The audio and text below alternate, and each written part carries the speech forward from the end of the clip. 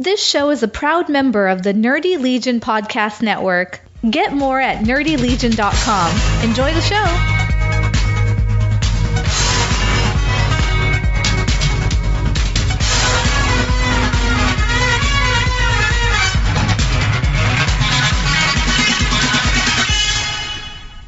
So this week, we're going to talk about wrestling, but we're not going to talk about this week's WWE Raw or SmackDown because we just get angry every week when we do that. Yeah, I figured. So we're going to talk about different stuff. Yeah, I figured we'd change it up a little bit, you know. I agree with you. I do want to touch base on some WWE news I heard this week, but it's not main roster new stuff. It's corporate stuff or NXT stuff. Right. Which is fine. But, you know, it just seems like we get on here and we're like those other podcasts that just go through and review and review and review, and it seems like we're always bashing it more than why we love watching wrestling, right? So, right. Oh, I agree with you. So I just figured, hey, let's change it up a little bit. Well, you know, honestly, my blog, The Wrestling Insomniac, in case you haven't heard of it, But you just posted a new one, right? I did just post a new blog. I posted some new trading cards I got. You know, I very rarely talk about the current product, what's going on my blog. You know, maybe I'll review a pay-per-view or something. But for the most part, I talk about shows I've been to. My buddy Roy, I post his stuff on shows he's been to recently, or he'll watch an old DVD of something and do a review on it, so I'll throw that up. But I like to write unique articles. I like to not write about the stuff that everyone else always talks about, which is kind of like what you're saying with the podcast today. Yeah. I mean, and that was the whole point of us wanting to do it. Yeah. I mean, we're friends, so of course we're going to talk about the current stuff or what we like or don't like about the new stuff, but you know, there's so much wrestling out there and has been in our lives for a while, or way back that we can remember even. So let's just give it a little history lesson real quick. All right. You know, this is the second incarnation of a wrestling podcast that you and I have done, and along with Aaron, who's not joining us this week. Mm-hmm. And the first one, you know, started over a year ago now. Yeah. So, I mean, you and I have been talking wrestling on a weekly basis for over a year, essentially, you know. And if it's not in the recorded form for the podcast, we're still texting each other about it. We're still chatting about it. You know what I mean? Yep. And so I know we touch base here and there, and I have when I do my my conversations with some indie wrestlers, which I'm lining a few more of those up, by the way, for the future now that my work schedule is kind of allowing it. I'd like to revisit maybe something our current listeners haven't heard, and that's, why did you start watching wrestling, that is, to begin with, Ronnie? It was always my parents had me when they were still in high school, their senior years of high school. So I was always at my grandparents' all the time. And my grandpa loved watching wrestling, like the old Crockett promotion style. But he just loved watching wrestling, period. And then we had the St. Louis, easy for me to say, right? The St. Louis indie promotion. We had that on the cable syndicate. I'm sorry, are you talking about Wrestling at the Chase? Yep, Wrestling at the Chase. That's not really an indie promotion. That was Sam Mushnick. Well, true, that was back but in the territory days. Yeah, the territory days is what I meant. Like, I mean, it wasn't. I don't think you guys could get it in Maine, right? No, we did not get Wrestling at the Chase. Yeah, right. But see, like, the stuff that you guys saw was hard for me to see. You see what I'm saying? Well, okay, so you watched Wrestling at the Chase. What else did you watch? And then, of course, you know, we watched the old, I guess, what is it? WC like the TBS Superstars thing, like way back when. So, and Jim Crockett Promotions. Yeah, yeah. And then, of course, there was Saturday Night's Main Event and Tuesday in Texas and all that stuff, the WWF stuff. I'm sorry, Ronnie, I hate to date you. And how old are you? I am 38, 39. Okay, same age as me then. Okay, yeah. All right, so you were probably watching Georgia Championship Wrestling back in the mid-'80s. Yeah. Because Georgia Championship Wrestling was around mid-'80s. Yeah. I can't remember. 83, 84. They got bought out by Vince, 85 or whatever, 86. And Jim Crockett Promotions took over that Saturday night spot shortly thereafter. So you were watching Georgia Championship Wrestling. Did you get Florida Championship Wrestling from Florida at all? Back then, if I did, it was all the same to me because I was little. You know what I mean? Well, and you know what? For the most part, for the casual fan,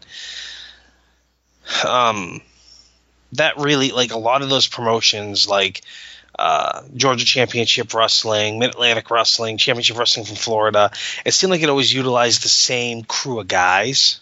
Mm-hmm. So it was almost interchangeable. You know what I mean? Right. Yeah. And like back then, I wasn't old enough to know the difference, I guess. It was just wrestling on TV. See, that was kind of me as well. So before you're talking about me, though, I want to talk more about you. I'm sorry.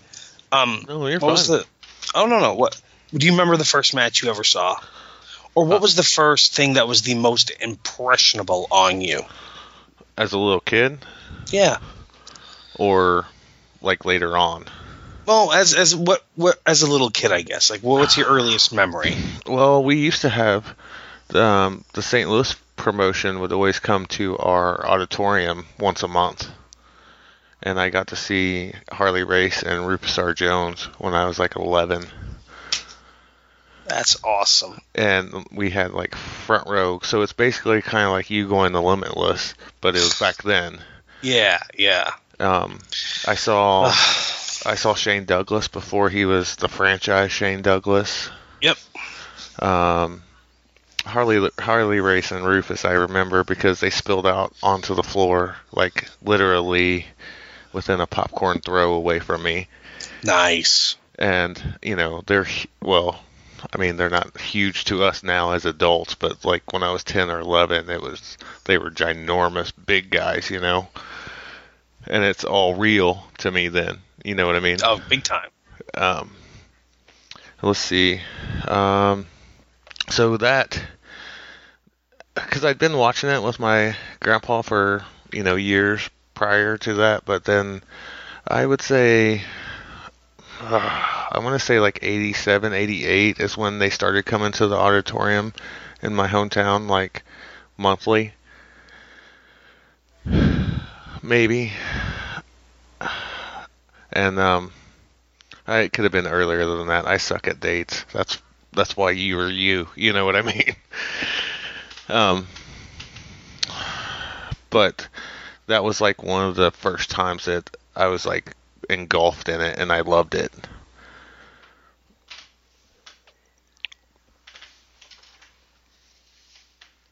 Are you there? Sorry, I was on mute. Oh, okay. For me, the biggest event that I remember, like my first big show, was WrestleMania 4. Now, I had seen WrestleMania 2, WrestleMania 3, Starrcades. I mean, I'd seen a lot of wrestling prior to this. I'd seen some Saturday Night's Main Events, on and on and on. So, like, I guess the earliest memory of wrestling that sticks out in my mind was watching, and I had always thought it was Superstars of Wrestling, but most recently, due to a blog post I did about it, it was actually wrestling, Championship Wrestling. It was their show prior to that, and it was when Hulk Hogan and it was 2 weeks in a row. Hulk Hogan and Paul Orndorff, they beat the Moondogs. Okay, and then a couple weeks later, they wrestled again against Big John Studd and Tara Bundy. I don't remember, even though I just blogged about it. I know Studd was involved. And it's when Orndorff turned on Hogan. Okay. And I remember that vividly, watching that on TV. And what's weird is the one thing I remember the most, I think it was when they were wrestling the Moondogs, and they made their entrance. Hogan came out, and then he stopped, and he put his arm out so Orndorff could walk by, and Orndorff took the lead, walking them to the ring. But I remember watching that, and I was already a fan then. But, like, as far as...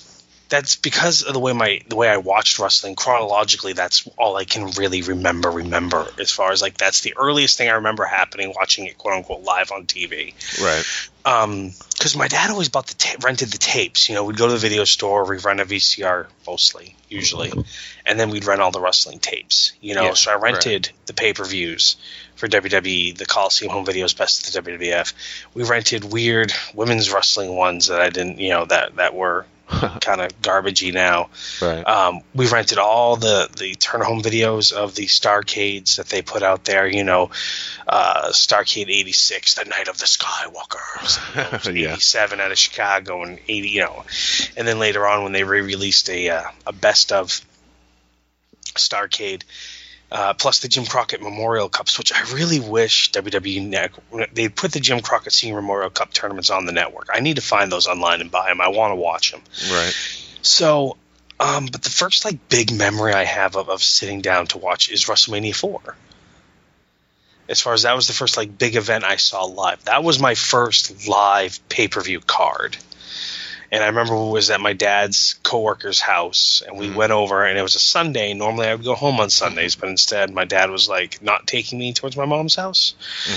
And we just pulled into his friend's Norman or Roland, I don't remember now. I mean, it's 1988, right? You know? Right, yeah. And I remember just going downstairs, and there was just being a sea of humanity down in the basement. And there was a chair sitting directly in front of the TV, like in the middle. And Roland, whatever, my dad's friend, the guy who drove the van to BIW, it's the shipyard, he looked at me and he patted the seat and goes, "We saved this one for you, young fella." My dad looked at me and nodded, so I went and sat down, and I had no idea what was going on. I just know, like, I'm the only kid among all these men. And then all of a sudden on the TV, it came up, you know, World Wrestling Federation, you know, WrestleMania 4. And I was like, oh my God. And so like we watched the whole thing, and it was on at like 4:00 in the afternoon. It was a matinee. You know what I mean? Right. Yeah. I just remember sitting there watching that whole thing, and just like, you know, when Hogan lost, because I was a huge Hogan fan then, of course.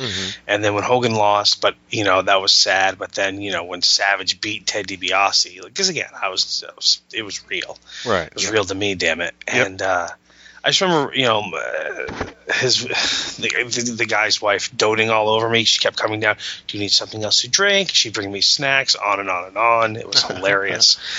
But yeah, and I think about like my son now, because my son just turned 11, and so like,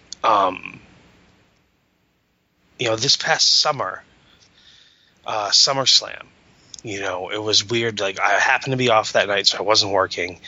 And he wanted to stay up and watch it with me. And it wasn't a school night either, so that was different, you know. Right. And I was like, yeah, you can stay up. And that was like the first, like, I've taken him to a bunch of wrestling shows, by the way. So it's not like he's never been to wrestling shows, but like I suddenly remembered all that. Like, to me, I was looking at my son, who was 10 at the time, and I was, you know, almost 9 when this happened with WrestleMania 4. And I just remember thinking, like, okay, because he was so excited he got to stay up and watch the whole thing. Yeah. That's like the same thing, like when where I can only imagine with you, but like with me, like when you had Saturday night's main event. Yep. Or even like, I know for me, I remember vividly watching Tuesday in Texas, right? Because it wasn't like a Saturday or a Sunday when we saw it. Yeah, this Tuesday in Texas, yeah. Right, so my dad let me stay up late on a school night to watch it, which was thrilling, or maybe it wasn't a school night.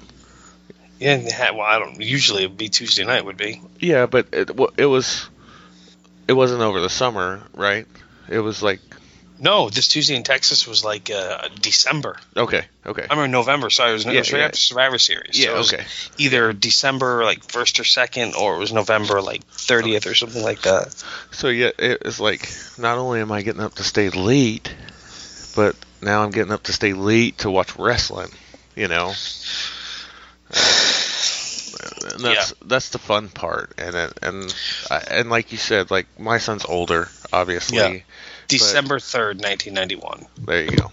Yeah. Your son's older. Yeah, my son's older, but I tried to enthrall that into him, like when he was like your son's age, say. Yeah. And now, like, he has his own bedtime because he's in high school.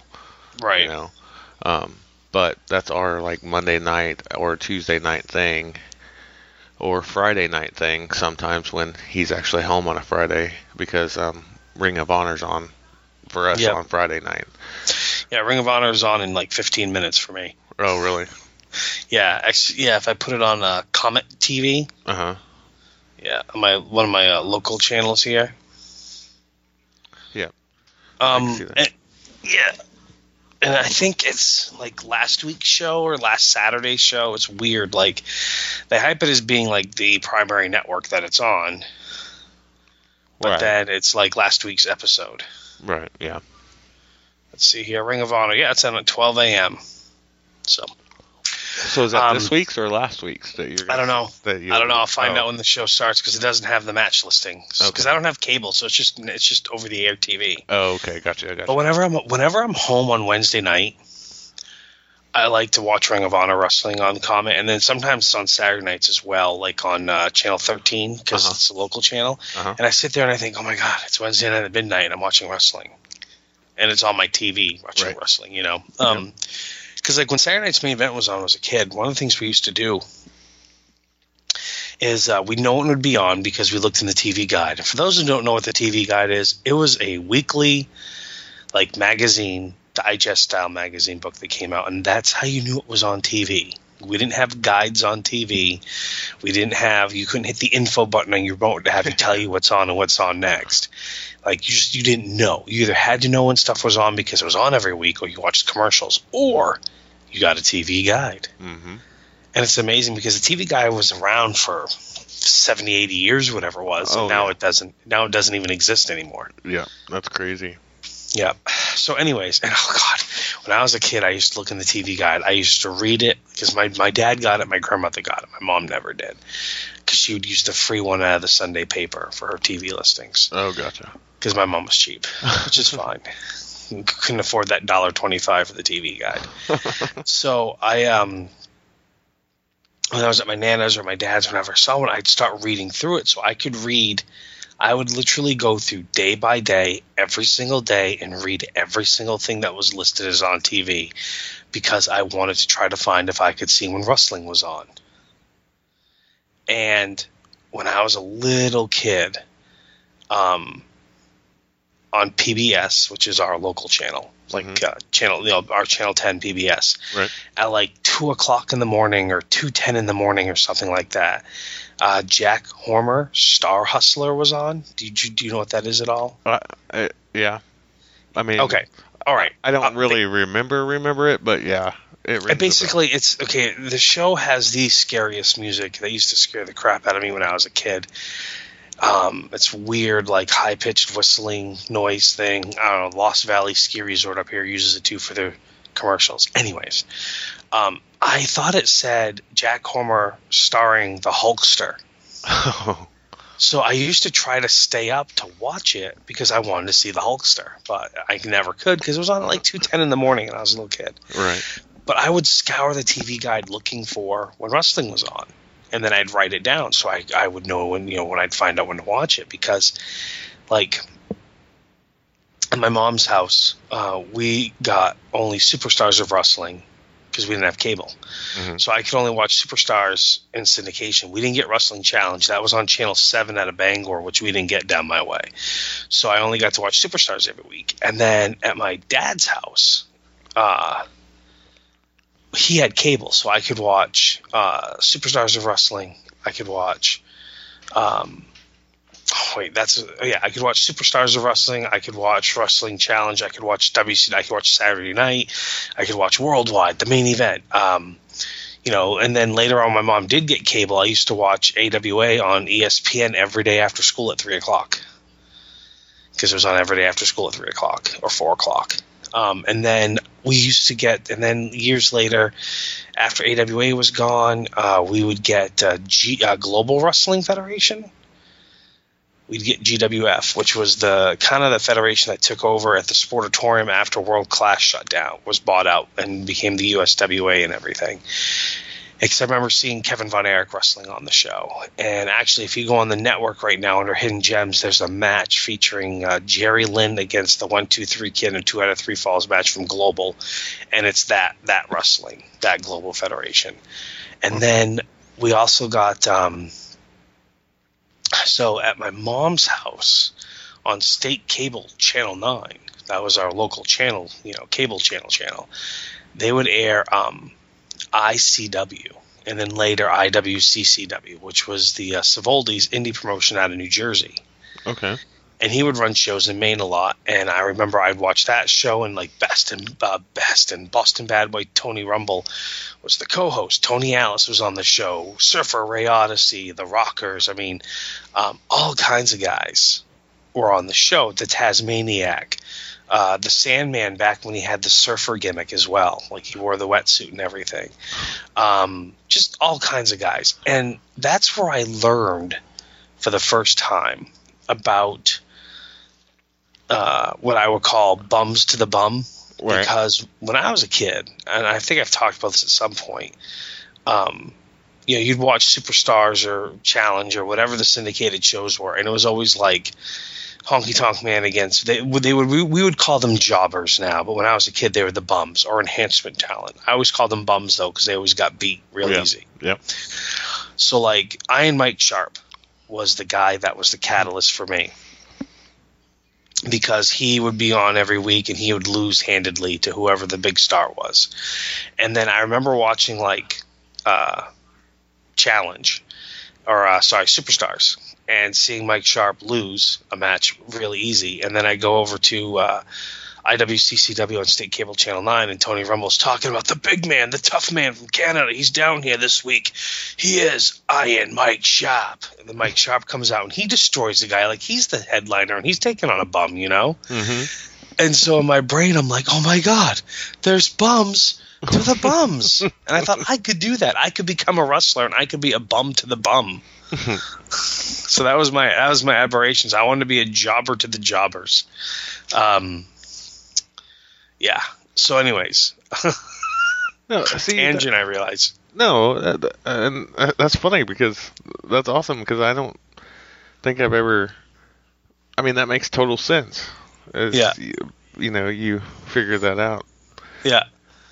So it was kind of neat. But like the first ever show I went to was, June 1989. My dad took me to WWF at the Cumberland County Civic Center. And main event of that show was.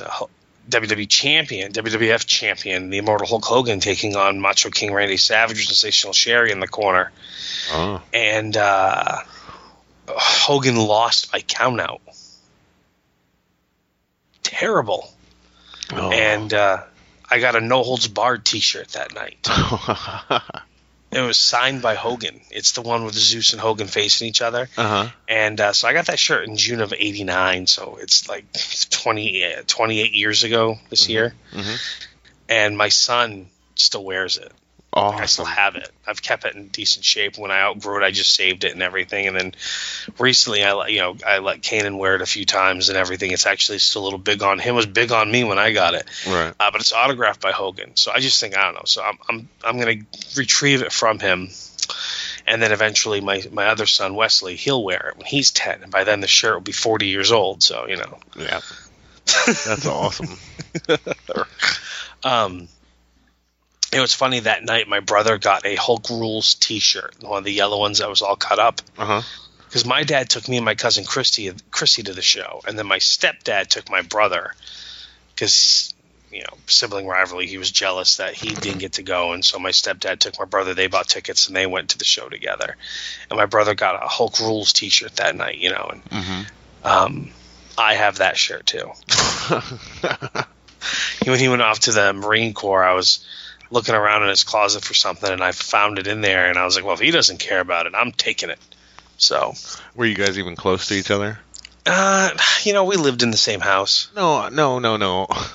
I didn't mean to go down that rabbit hole. I just meant I meant like when you both went to the show, like were you? No, we were not. No, we weren't. I was in think about it, it's a hockey rink type thing. Yeah. I was in the first row off behind the glass, if you will. The glass wasn't up, but I was in the first row behind the glass, dead center ring. Okay. Elevated a little bit.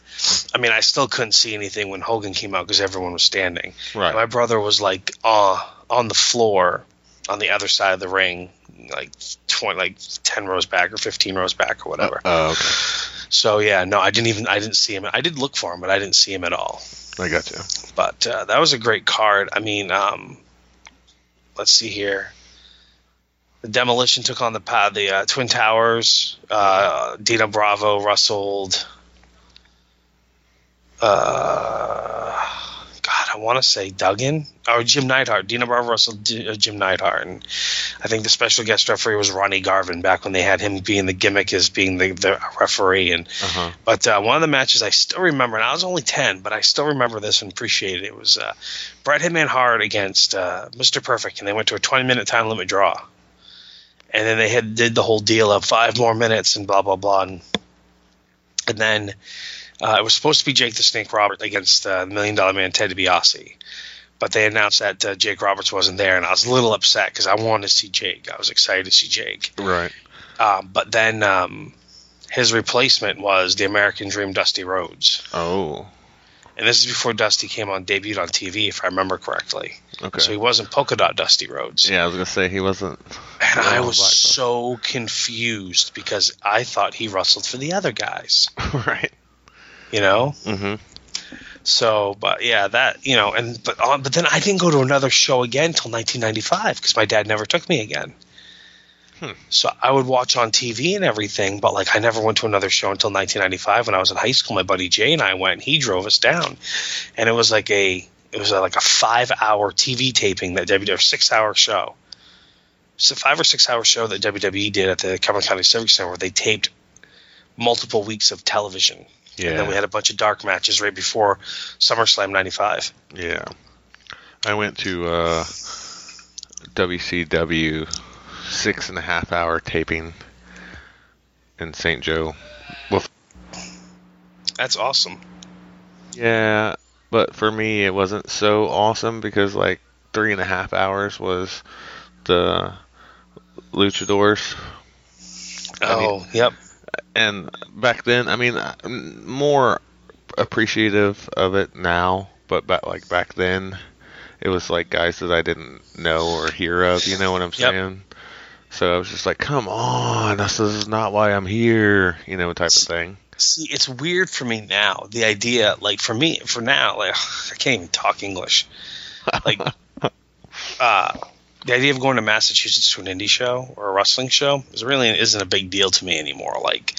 As far as going, I don't have an issue with taking the drive. Right. And I even back in 2012, I even drove to New Jersey to see the Great Muta. Right. Granted, I was divorced. That I just gotten divorced and needed to get away, and that was the perfect excuse. But even back then, just out of high school, the idea of going to Massachusetts was like, oh my god, or going and I wish I would have. I wish I would have gone to ECW. Oh yeah. Back in the late '90s in Philadelphia, or done something like prime. that. Yeah. Because I did go to Mass. I went to WrestleMania 14 in '98. Went to WCW WCW Monday Nitro in '97 at the Fleet Center. Mm-hmm. I went to a WCW TV taping for WCW Saturday Night in Portland. It's the only TV taping they did in Portland. In fact, they only ever ran 2 shows in Maine. One was a house show in Bangor. This is how stupid WCW was. They ran a house show in Bangor 10 days before they did this TV taping in Portland. So They brought everything up to Bangor for this house show, and then they didn't do the TV taping in Portland until 10 days later, and they traveled all around, then came back up to Portland for this TV taping. And it was but whatever. I'm happy. I got to see a WCW Saturday Night TV taping. So, right. Yeah.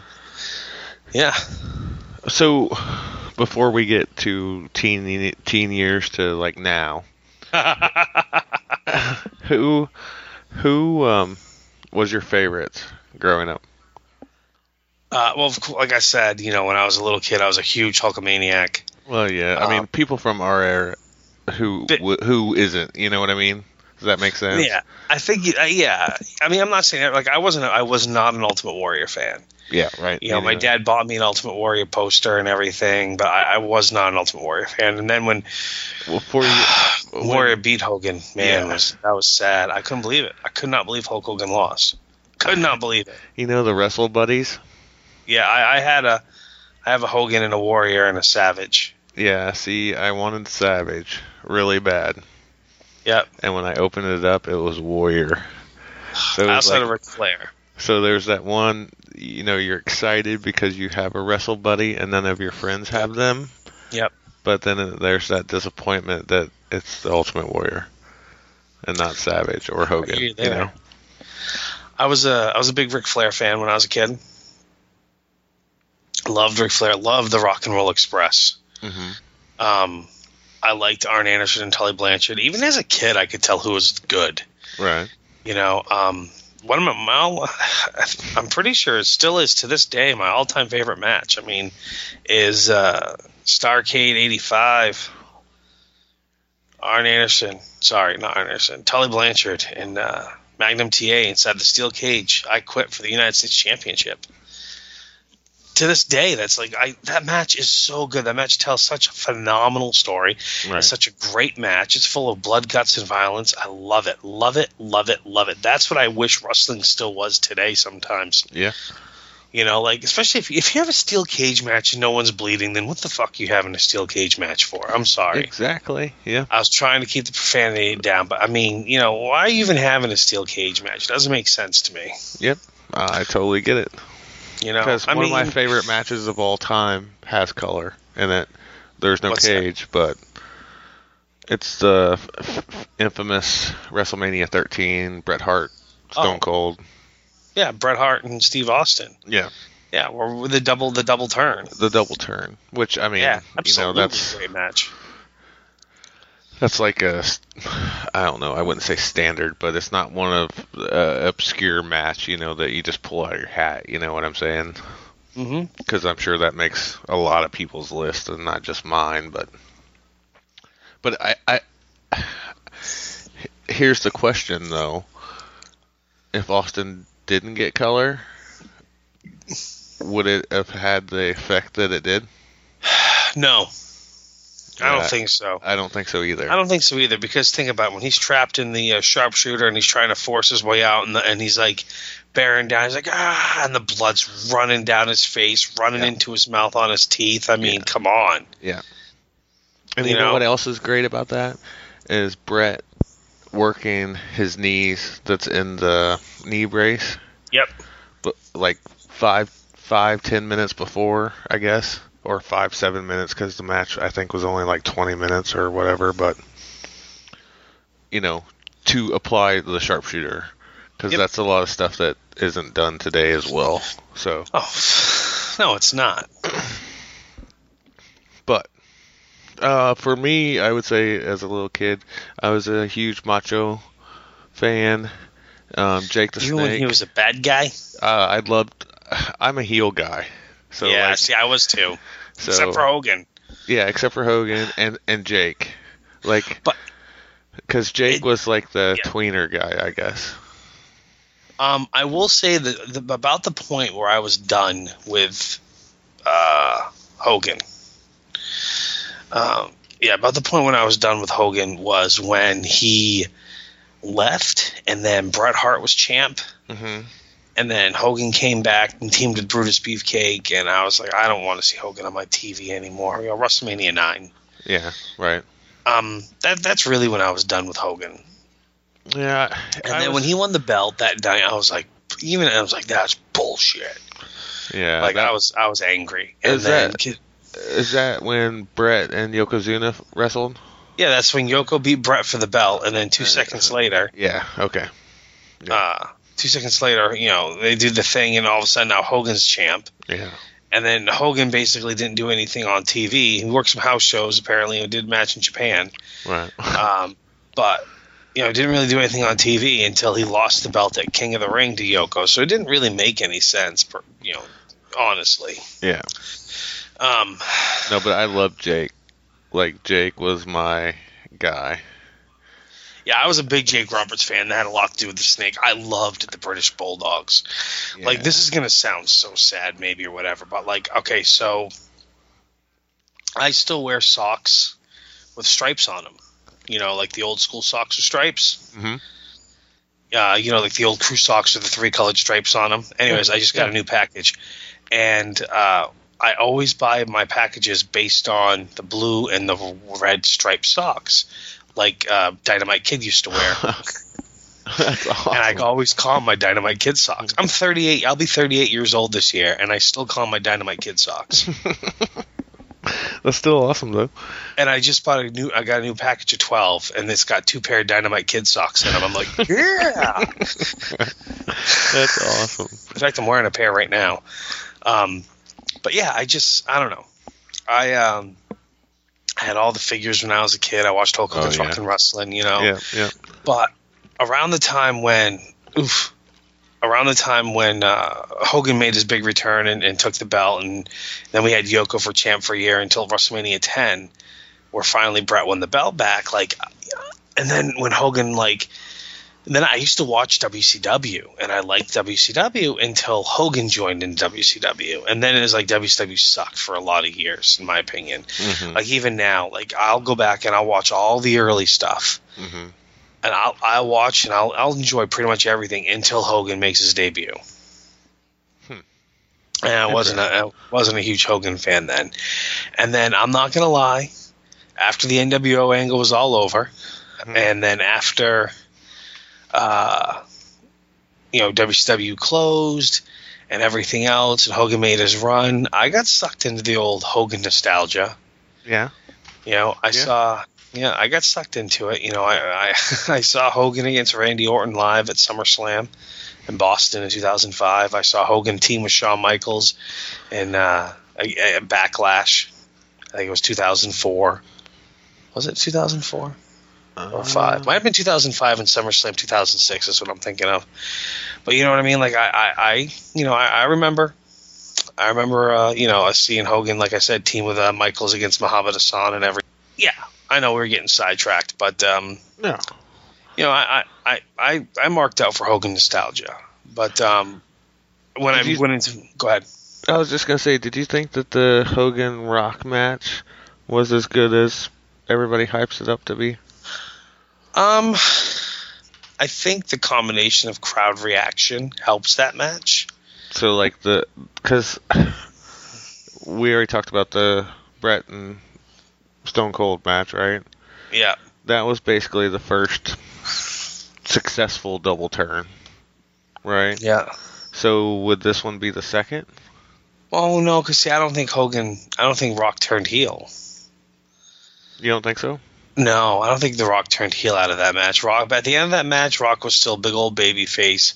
They posed together. He raised Hogan's hand. True. Hogan put him over at the end. True. I just think, the fans, because it was in Toronto, the fans just wanted to cheer Hogan. They missed Hogan. Okay. And fair enough. Yeah, I really enjoyed that match. Like, sincerely, I did, because I really liked. Okay, I liked Hogan the heel when he came out. Mm-hmm. And they lock up, and he puts him in the headlock, and he's talking trash the whole time, and he keeps calling him a meatball. I just love, come on, meatball, get up, meatball. And then Hogan does the big thing where he does the push off, and then he does the big pose and everything to Rock, and the crowd goes friggin' nuts, and then Rock does it back to Hogan, and then the crowd's booing the Rock. I mean, the crowd reaction definitely made that match better, but at the same time, there was so much about the match I really liked. Yeah. And I liked the fact that there was no outside interference until after the match was over. Yep, agreed. That was the one thing that I was going to say was... I mean, who did you like? Who'd you like in your teenage years, I guess? In my teenage years? Mm-hmm. Well, you had Stone Cold for sure, right? Yep. because I would say he was probably my number one there. But then it would probably like well, of course I like DX too. Like when they were actually full blown DX, you know, doing the crazy stuff like the invasion of WCW and all that stuff. Yep. Like on the other side of the fence, I don't know, because like I hated the whole Goldberg thing back then. I wasn't a big Goldberg fan. If we could back it up just a hair for me, Okay. like before the Attitude Era kicked on, before the Nitro era really kicked on. Yeah. Like in those days, like WCW, I was liking better than WWE because WCW wasn't cartoon wrestling. Yeah. For the most part, I mean, they were a bit more. I mean, again, like, definitely no blood, but like, I wasn't a big fan of like the cartoon wrestling of like the TL Hopper and Freddie Joe Floyd and you know Duke the Dumpster Droese and on and on and on. Even Goldust when he first came in, like, you know. Oh yeah. I wasn't a huge fan of all that. I did enjoy, like, if you go to the WCW side of things, I mean, like, they're bringing that Vader. Yeah. You know, you still had Flair, you still had Anderson. You know, you had Tully Blanchard. I mean, not Tully Blanchard. Well, yeah, Tully Blanchard and Terry Funk had that match at Springstead, Slamboree '94. But anyways, but you had like Ricky Steamboat coming back in for the feud with Flair. You had William Regal coming in, or Steven Regal coming in. You know, dominating the TV championship, having that feud with Larry Zbyszko. You know, I mean, like there was to me, like I was a bigger fan of WCW. I mean, Stan Hansen coming in beating the Evan Levin piss out of Lex Luger. I loved it. So I was a bigger fan of WCW then because of their content and their wrestling that they had and everything. Because they were more traditional. They were still the more like that Southern company. Like there is a style of wrestling. You know, there is a Southern style of wrestling. You know, absolutely there is. You know, between there's the Northeast style, there's that Crockett Promotions Southern style wrestling. I mean, like, and there, you know, there's a difference. There's a complete difference.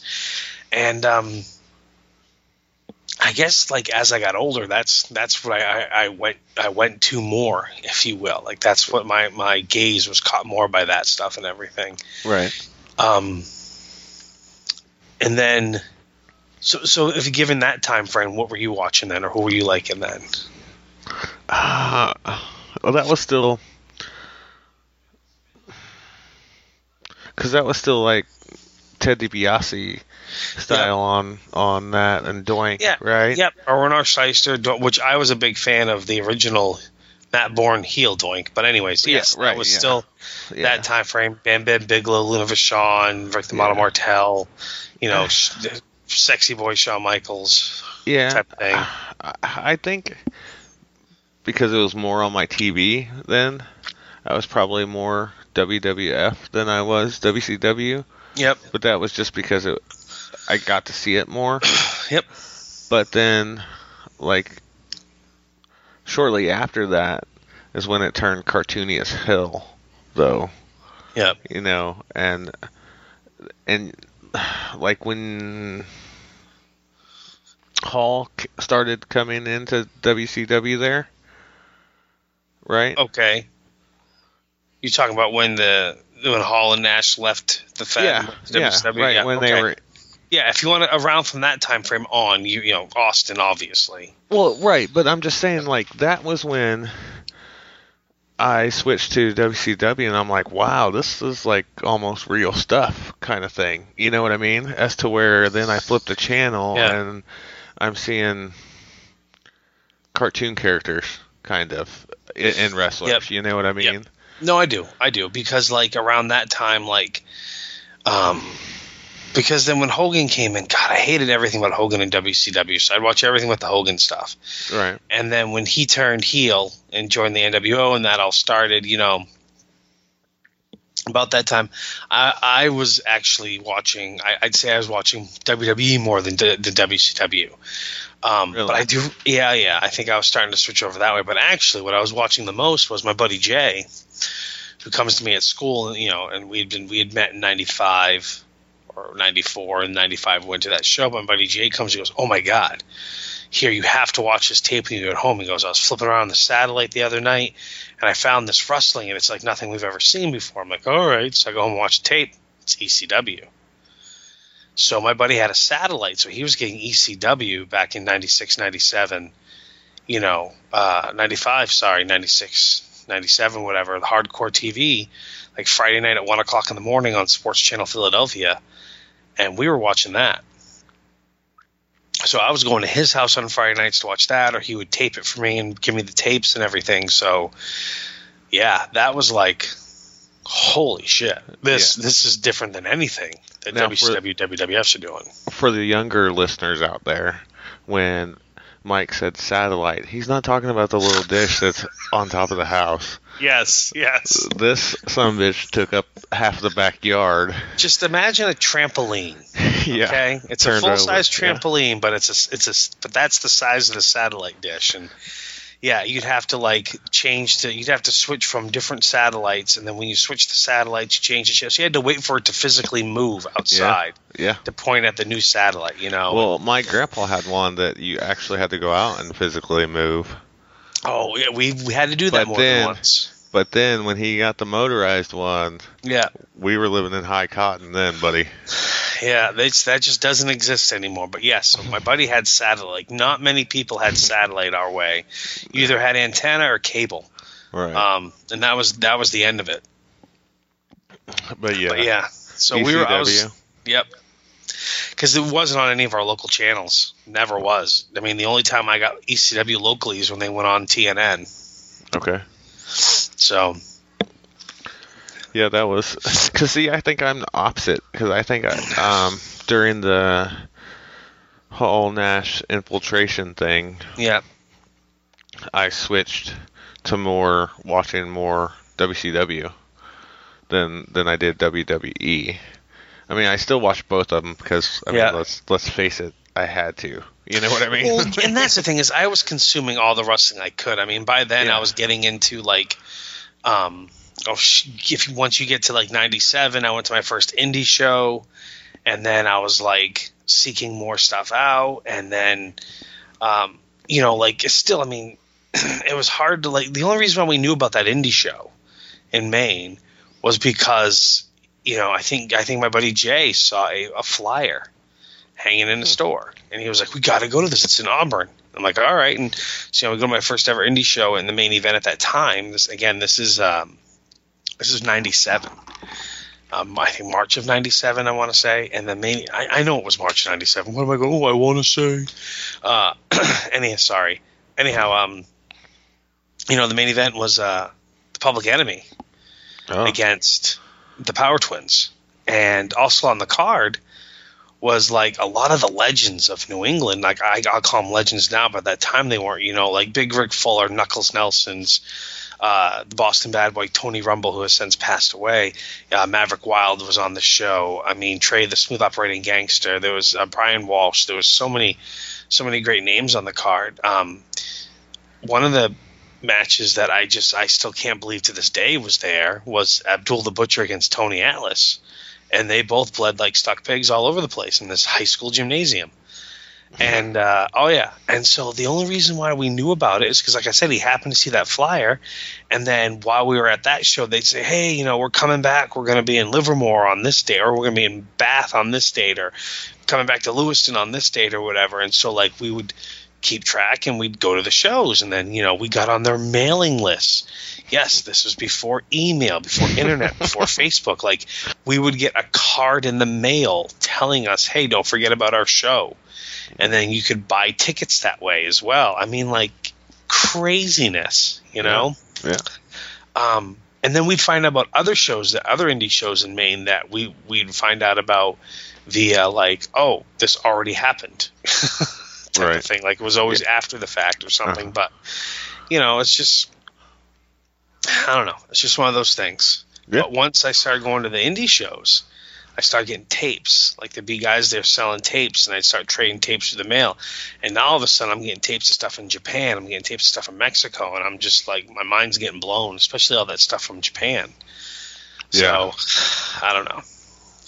And so I'd say probably starting in 96 and then really in 97. I've always watched all the wrestling I could watch, but starting in like 96, 97 time frame, that's when I was really like just seeking it out. It wasn't just what I happened to find on TV. It was finding it everywhere. So Yeah, I can see that. Yeah. So what about now? Like, who would be your favorite wrestler now? I don't know, dude. Like, Okay, let's put it this I watch way. so much wrestling. Okay, it's kind of tough because yeah. I'll go through phases. Okay, so let's say small market indie stuff. Like, give me a couple of people that you would... All right, so locally up this way, New England way, like when I go to Limitless Wrestling, let's just say. Yeah. All right, so like they bring in some names. I'll talk about a show I just went to last week, but there's some local guys that I enjoy watching every month that are going to be on the cards, like Ace Romero, Xavier Bell, Anthony Green. I mean, all these guys are great, like top, like New England or Maine guys, and I know I'm going to see a good match when they come out there. I mean, I know I am. So, like, I guess on that local type of level. And then if you want to go, like, a little bit higher on the indie level, there's guys like JT Dunn, if you will, or Keith Lee, or Donovan Dijak, Chris Dickinson, all those guys. There's a bunch of guys, like, say, around that level that, like, I just enjoy watching. It's like, oh, great, they're on the card, like the Limitless show I just went to. I mean, it was, a pretty unbelievably awesome stacked card. I mean, the main event was Ricochet against Matt Sydal. Yeah. Okay, and they tore it down for 20 minutes. It was awesome. Mm-hmm. And then Ethan Page was on the show against another local guy I like named Tyler Nitro, who's doing well. And then, we got Kikutaro. He was he's from Japan, just moved to the United States. He was in the Wrestling Road Diaries 3, Funny Equals Money. It was Colt Cabana's third outing. It was him, Kikutaro, and Grado. Okay. We got Chris Dickinson was on the show, and he wrestled, former WWE Tag Team Champion Rene Dupree. We got Vita Scott against Taylor Hendricks. We got All Eagle Ethan Page, on the show. And then in an unadvertised surprise guest, or surprised whatever, we got Hornswoggle. So Swoggle was there, unadvertised. I mean, it was just, it was a great show. It was a really, really good show. Well worth my $30 I spent to sit front and row and get my with my VIP package, which got me an autograph from and a picture with Ricochet. Yeah. And I got a nice report about it on the WrestlingInsomniac.com. And then if you want to go up from there, it's tough. There's so many guys I like out there, and there's so many guys that I'm like. For instance, I was watching Jay White in New Japan Pro Wrestling, and now he's over here. He's Australian, I believe, from New Zealand. He was a young boy in New Japan, and now he's over here in Ring of Honor. So like he's having some matches in Ring of Honor, so it's easier for me to see his matches and everything. So I enjoy watching him. As a matter of fact, the Ring of Honor that's on TV right now, he's main eventing against one of the Briscoes on the show. Nice. So, it's tough, honestly, for me to say what one guy. Because, like, I'm a huge Pentagon Jr. fan. Right. I love Pentagon Jr. I love Phoenix. I'm a big fan of Zack Sabre Jr., Will Ospreay, Chris Hero, even though he's in the Fed now, or in NXT now. Nakamura, obviously AJ Styles. Kevin Owens, Sami Zayn, on and on and on and on. There's so many guys I like. It's hard to just pick a guy. Yeah. Because there's, like you said, the different levels. What about yourself? Right. Well, before we transition into that, because there's more questions I wanted to get asked to you, but I'm going to tell you my huge live event that I thought was fantastic, and I know you've seen it, and I know we've talked about it off air, but I don't know if we talked about it on air or not. Yep. It was October 5th, 1997, at the Kiel Center in St. Louis. Yep. It was 2 days after my birthday, so I'm 18. Yep. And it was my birthday present from my parents. They got 4 of us, 4th row from the soft camera side, I believe. I mean, is that what you call it, if it's not the hard camera? I say call it 4 rows from the ring. Okay. 4th row. From the soft camera side. 4th row on the floor. Yeah. It was In Your House, Bad Blood. Damn. And that was the first appearance as Glenn Jacobs as Kane. Yeah, that was a stacked show. Yeah, it was a stack show. Of course, we rented a car, and actually it was a van. And we might have had a keg in that van. Oh, kids. So, yeah. But it was still awesome. The whole card was awesome, like you said. Actually, because I've seen it before, or since then, you know what I mean? And I still get goosebumps because, like, nobody in the arena knew what the hell was happening when Kane was coming out. And then when he, like, tore the door off the cell, it was, like, pandemonium in there. Don't forget, Shawn Michaels was bleeding like crazy. Well, yeah, true. But I'm just saying, like, I don't think... Maybe I remember it differently because I was there live, right? But I don't think the fans going crazy comes off that much on tape. Yep. And maybe that's happened to me too. So... That's happened to me, though, at the same time. But that was awesome because, like I said, I was like a heel guy, right? So seeing, because that's like, because they led up to that, like, for what, weeks and weeks and weeks of the mysterious brother coming, Oh, yeah. That's gotta be Kane. That's gotta be Kane. Yeah. Oh, yeah. So, I remember that. Well, of course, you heard that. I didn't get to hear that part until I watched it later. Yeah. But,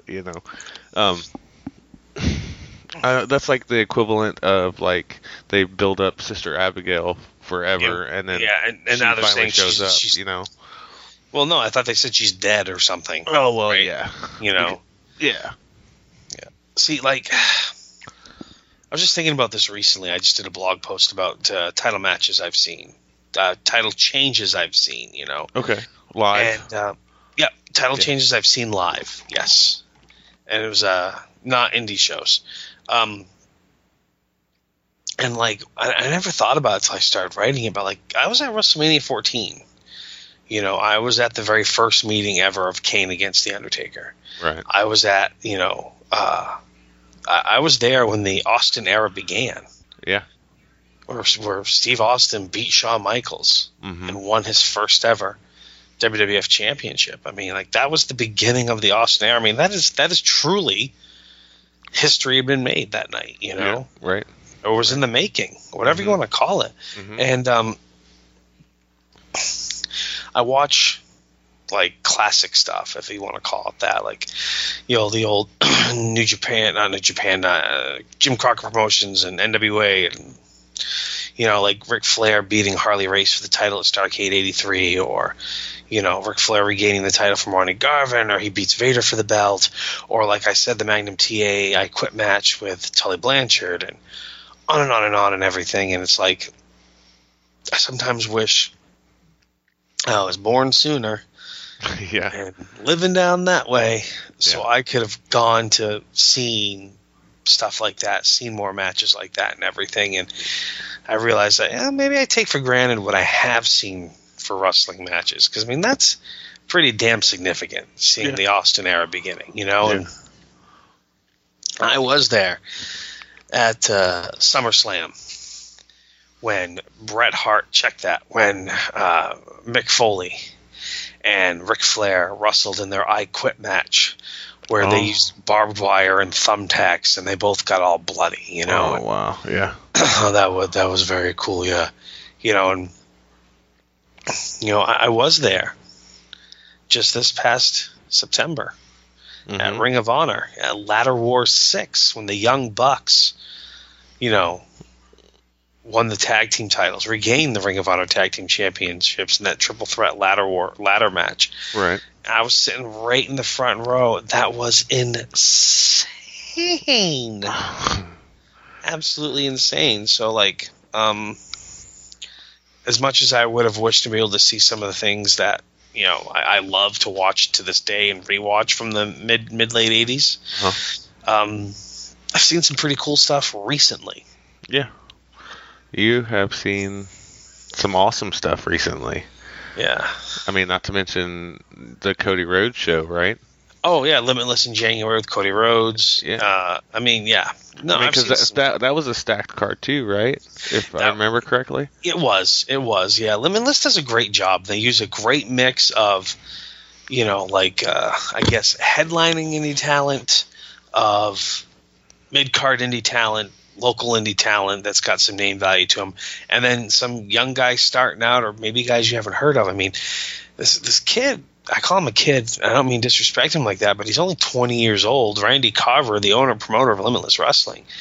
The eye he has for talent, the knowledge he has for wrestling, about who's out there and everything, and just the fact that this 20-year-old kid is putting on these unbelievably great cards. Drawing in over 400 fans, standing room only at times down in Westbrook. It's unbelievable to me. Yeah. I'm used to, and I don't mean any disrespect this, I'm used to main independent wrestling, which for the most part, and like I said, I do not mean disrespect when I say this, it's rinky dinky.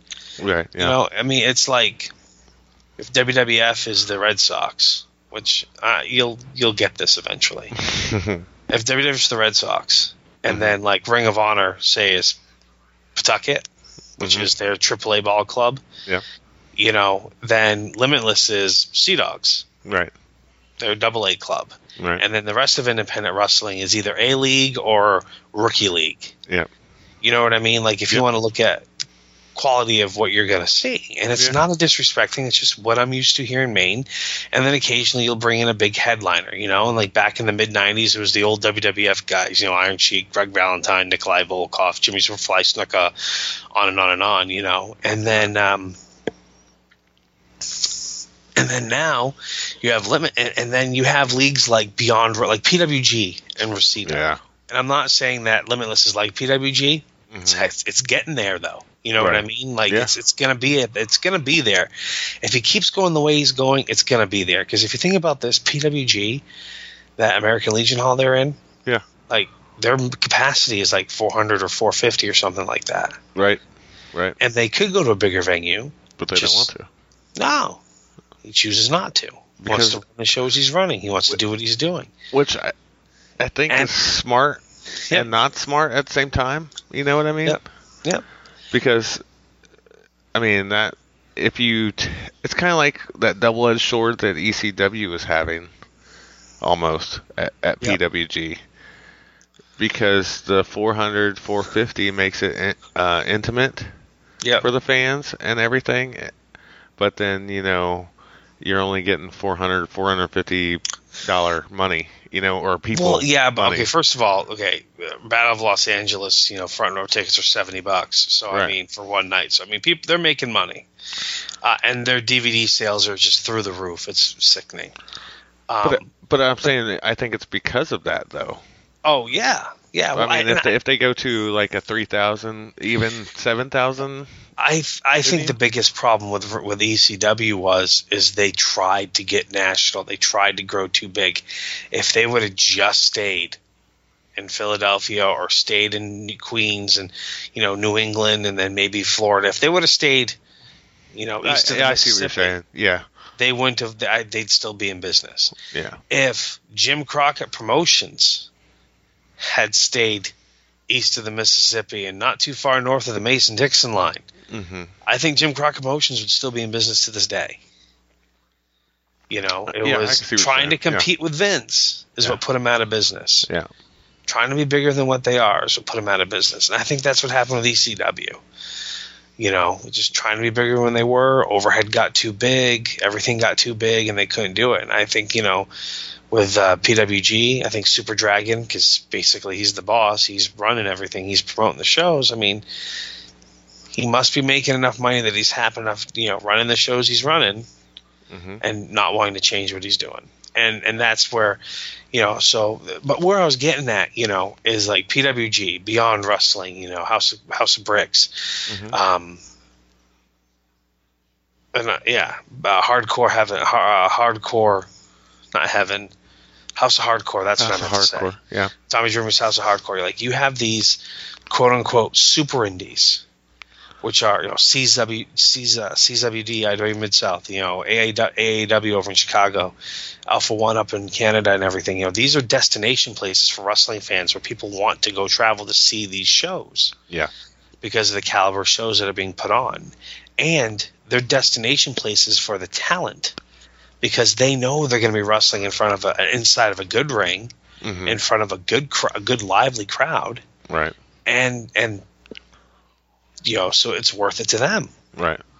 They want to take that booking. They want to get on that show. They know they're going to sell merch on and on and on. Yeah. And I just never thought that we would have one of those in Maine, you know, and that's where Limitless is going. Yeah. They're going to become one of those super indies. That would be awesome. You know. Yeah. And I'm looking forward to it. Yep. Because I got it on the ground floor. Right. Yeah. Yeah. Where I can message Randy and be like, hey, I know you only have 40 VIP tickets. Can you save me too? I'll pay you Wednesday. And he's like, yeah, no problem. Yeah. You know what I mean? Like, it's great. Yeah. It's awesome. So, yeah. I don't know where we're going with this. Well, since we're going the Indies way. Yeah.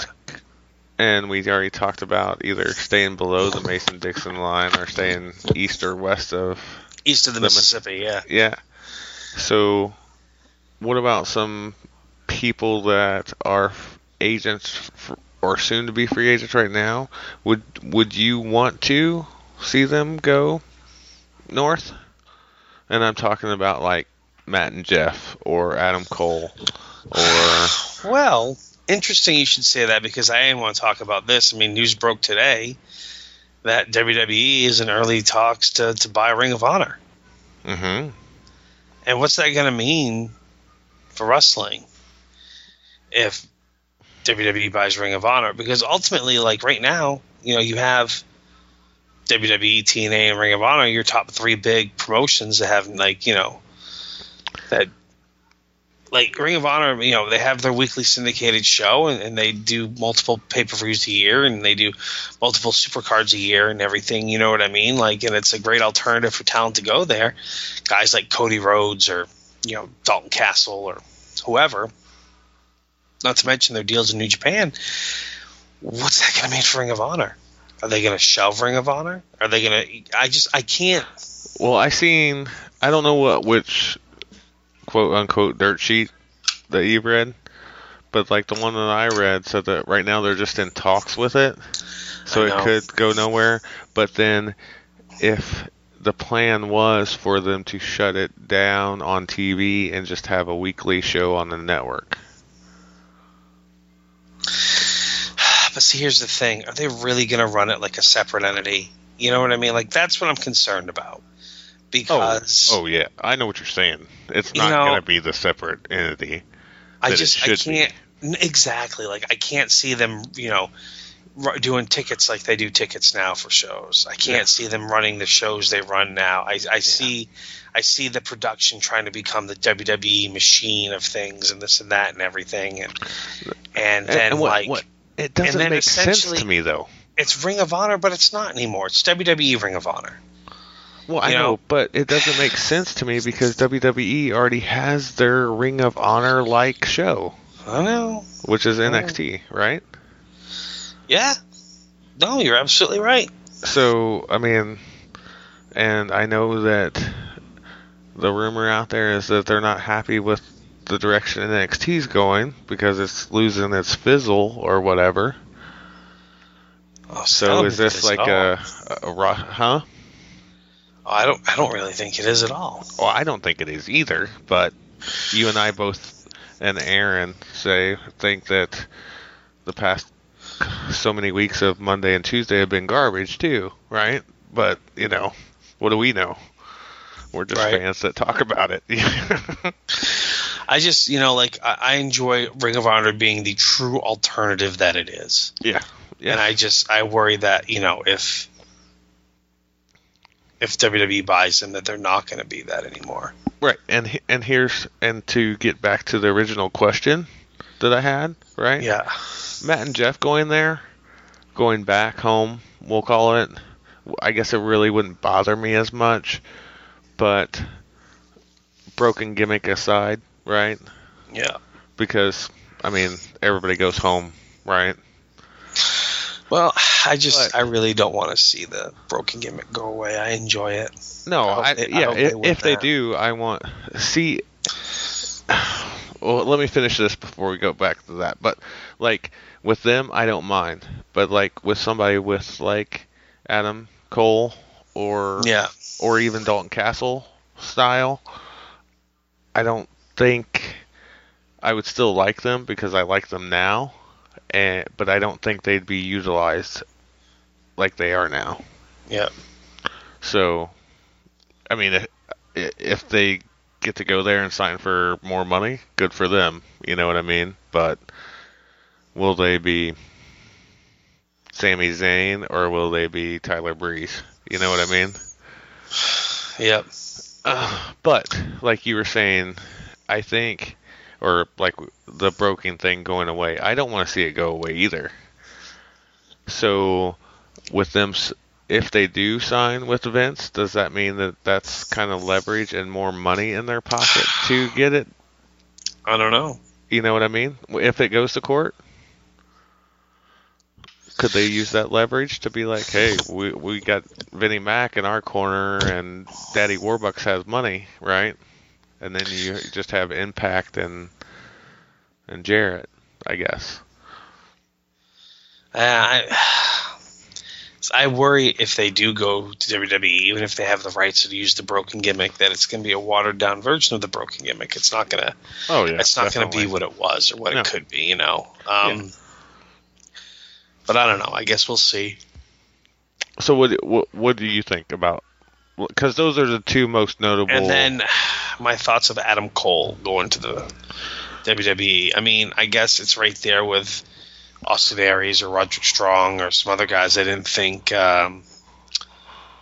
would go and be used correctly or given a chance or whatever, and they've shown they've had. So Adam Cole just seems like the next guy that's to come in. So can I give you a crazy theory? Yeah, go right ahead. This we don't have a name for it yet, but the NXT Triple H stable. Yeah. I can see Adam Cole slipping right into that. Is Adam Cole well known enough with casual fans, though? Well, that's true. Because realistically, you and I know who Adam Cole is. We've been watching him for years. Right. First time I saw him live was that same show in New Jersey, Right. But to the casual fan, know who Adam Cole is. Yeah. And the answer it would be probably not. Yeah. So it wouldn't be that big of an impact for them as it would. I think Adam Cole would need to start in NXT where that fan base, they're going to know who Adam Cole is. Yeah, right. And then they can give him the big pops and the cheers and put him over and then, on and on and on. So then, when he does go up to the main roster, he'll have that build on NXT first. Okay. Fair enough. Yeah, but it's not that I don't want to see him go. But with Ring of Honor, if WWE does buy him, I hope it's not until this fall or something. Because right. I got that front row to the pay-per-view in June. Right. You know, I don't know. I hope WWE doesn't buy Ring of Honor. I don't want to see that happen. Could I see WWE cutting a deal with Ring of Honor so that their shows on the network every week? Okay. That's not going to do anything but help WWE. I mean, help Ring of Honor. I mean, look at NXT, not NXT. Look at WWE Access during WrestleMania. Right. You know, they've already advertised that you're going to get UK title match. That, you know, Trent Seven, Pete Dunne, Mark Andrews, a bunch of other guys. They're all going to be booked. A bunch of Progress Wrestling guys are going to be booked on the show. Right. And having matches during Access. I mean, that's pretty damn cool for them. It's pretty damn cool for wrestling fans. I would love it if they would air the Access matches on the network. Yeah.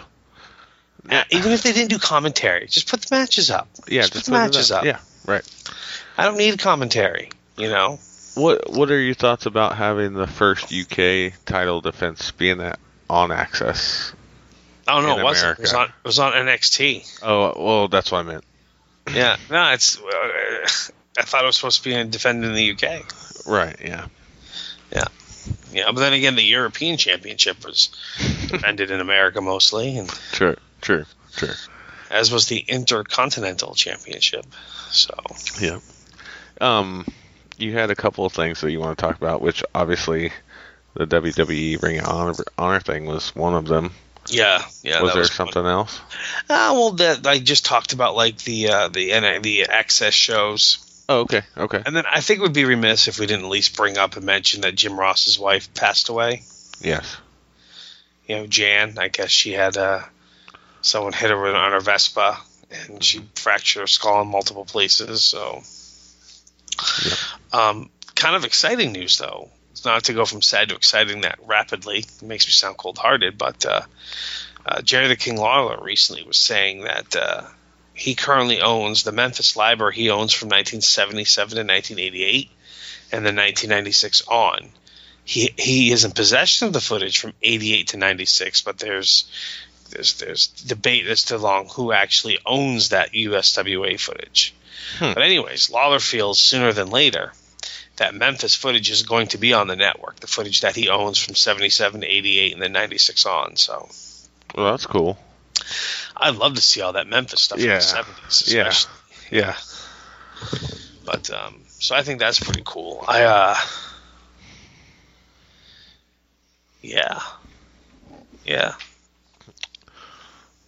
Let's see. That's about. I mean, I just felt like we needed to do a show like this too. Oh yeah, I'm all for that. I'm all for that. I mean, it's right just now us talking. You know what I mean? So right now, I've been debating. Rev Pro out of the United Kingdom has a Roku channel now. Oh really? And and for like $8.99 a month, you can subscribe. And right now they have like 175 hours of content on there. But it's some great footage. I mean, there's a lot of great guys that wrestled there. I mean, right now the Rev Pro champion is Zack Sabre Jr., you know, and remember when Vader wrestled Will Ospreay? They had that big thing all during the summer, and then they had their match. That was for Rev Pro. That's on there. So I mean, like, there's a lot of great. I'm thinking about after WrestleMania, I think I'm going to plump down the $8.99 for 1 month of their subscription service there on the Roku and watch me some British wrestling, because I am a big fan of that British style of wrestling. Yeah. I've always been a big fan of Regal. This is Sabre Jr. now, and Dunn. I do enjoy me some Pete Dunne. I mean, granted, first time I saw him was Bola last year, but I do enjoy me some Pete Dunne and Jack Gallagher, and so it'll be nice to. I think it's gonna be fun to watch. Is the new Bola DVD set out yet? Oh yeah, it's been out for a while. Oh, well, I missed the boat on that then. Yeah, the new Battle of Los Angeles. I mean, the 2016 that out. 2017 isn't until like next August, September, or something like that. Yeah, so. right. Yeah, but So in my future, I got Limitless Wrestling is returning to Westbrook in May 13th, actually, featuring ACH Paul London from Lucha Underground. He's producer for Lucha Underground now, Paul London. Really? And he's going to be on the card, yeah. And Colt Cabana's coming to Maine. I'm hoping they do a podcast before the show. He records a podcast. That'd be awesome. That would be cool. I mean, because straight away he could have Paul London and ACH on the show, plus a couple other local guys, if you will. Right. Give them the rub. Right.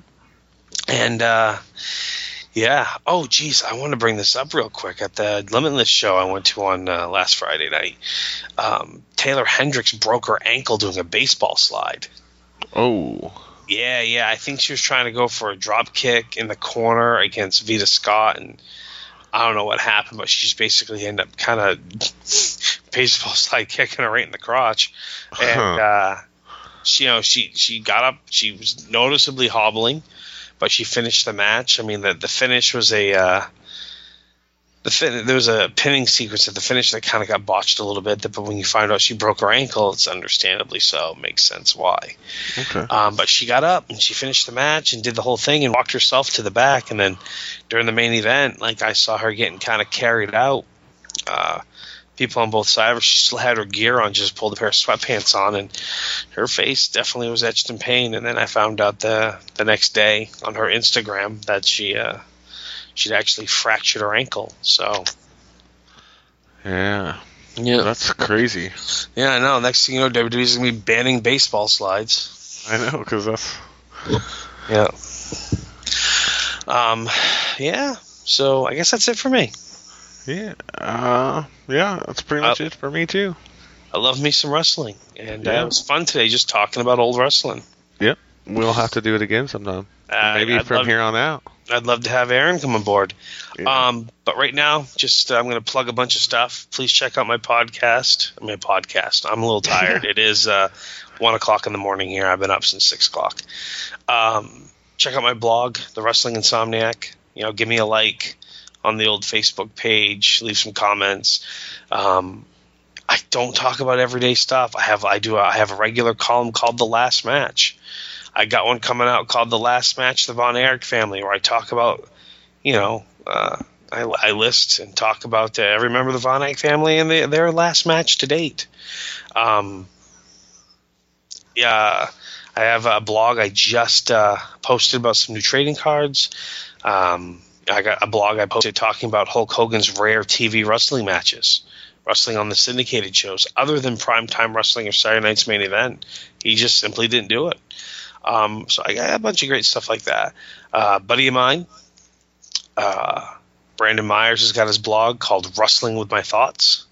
There's a link on the WrestlingInsomniac.com on the left side under links. He's got a pretty cool blog. He lives down in North Carolina. He's talking about AML shows that he goes to, plus his kind of like what we talked about today, what got him into wrestling and everything like that. So it's a pretty neat blog. It's young, so he's only got about half dozen posts on there so far, but it's definitely worth checking out. And I guess that's it. I'm on the Twitter machine at SuperstarML. I'm on the Twitter machine at Rombar316.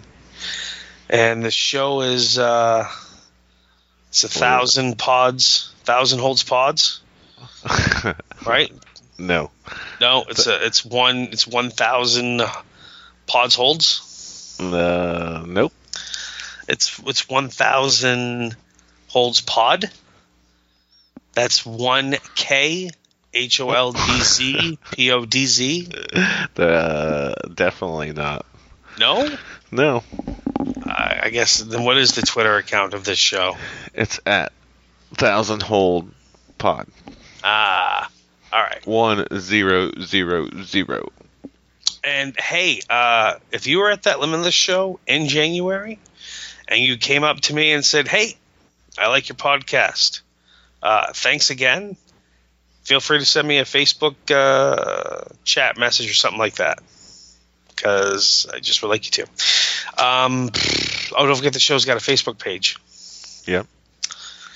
It is facebook.com/ or / podcast of 1,000 holds. And don't forget to check out all the other great podcasts located here on the Nerdy Legion Network. That's right. And don't forget to check out our favorite wrestling podcast. Besides our own. This is the one you're listening to? Yeah, besides our own. Are you talking about something to wrestle with? Bruce Pritchard? Yeah. Yes. Hey, that Roddy Piper one. Oh, man. At the end of it? I told you, man. Every time. Like, even with What Happened When Mondays. I'm enjoying What Happened When Mondays. Yeah. I listened to both of them. Yeah. Each episode twice. I couldn't make it. Like, when Bruce started to break down again. Yeah. I had to turn it off, and I was just like, I've heard it once. I don't. I mean, it just got. It's not that I didn't want to hear it. It's just that I couldn't at the moment. You know what I mean? I was just like, it's just too real. I can't do it. I listen to so many podcasts. I don't know you have time to listen to something to wrestle with twice. I mean, it's 3 hours long on average. Yeah, but I have an hour and a half commute back and forth to work. Oh, that helps. Okay. Yeah. So. No, I mean, I'm listening to Bruce Pritchard and What Happened When, and then I'm also listening to what the hell? I'm watching Jay Briscoe against Jay White here on Ring of Honor TV. It's a great match. I just got the sound off. I'm listening to Killing the Town with Storm and Cyrus. Yep. I have listened to a couple, and then the Jericho podcast, and then the occasional Jericho one, the occasional Steve Austin one, depending on who the guests are.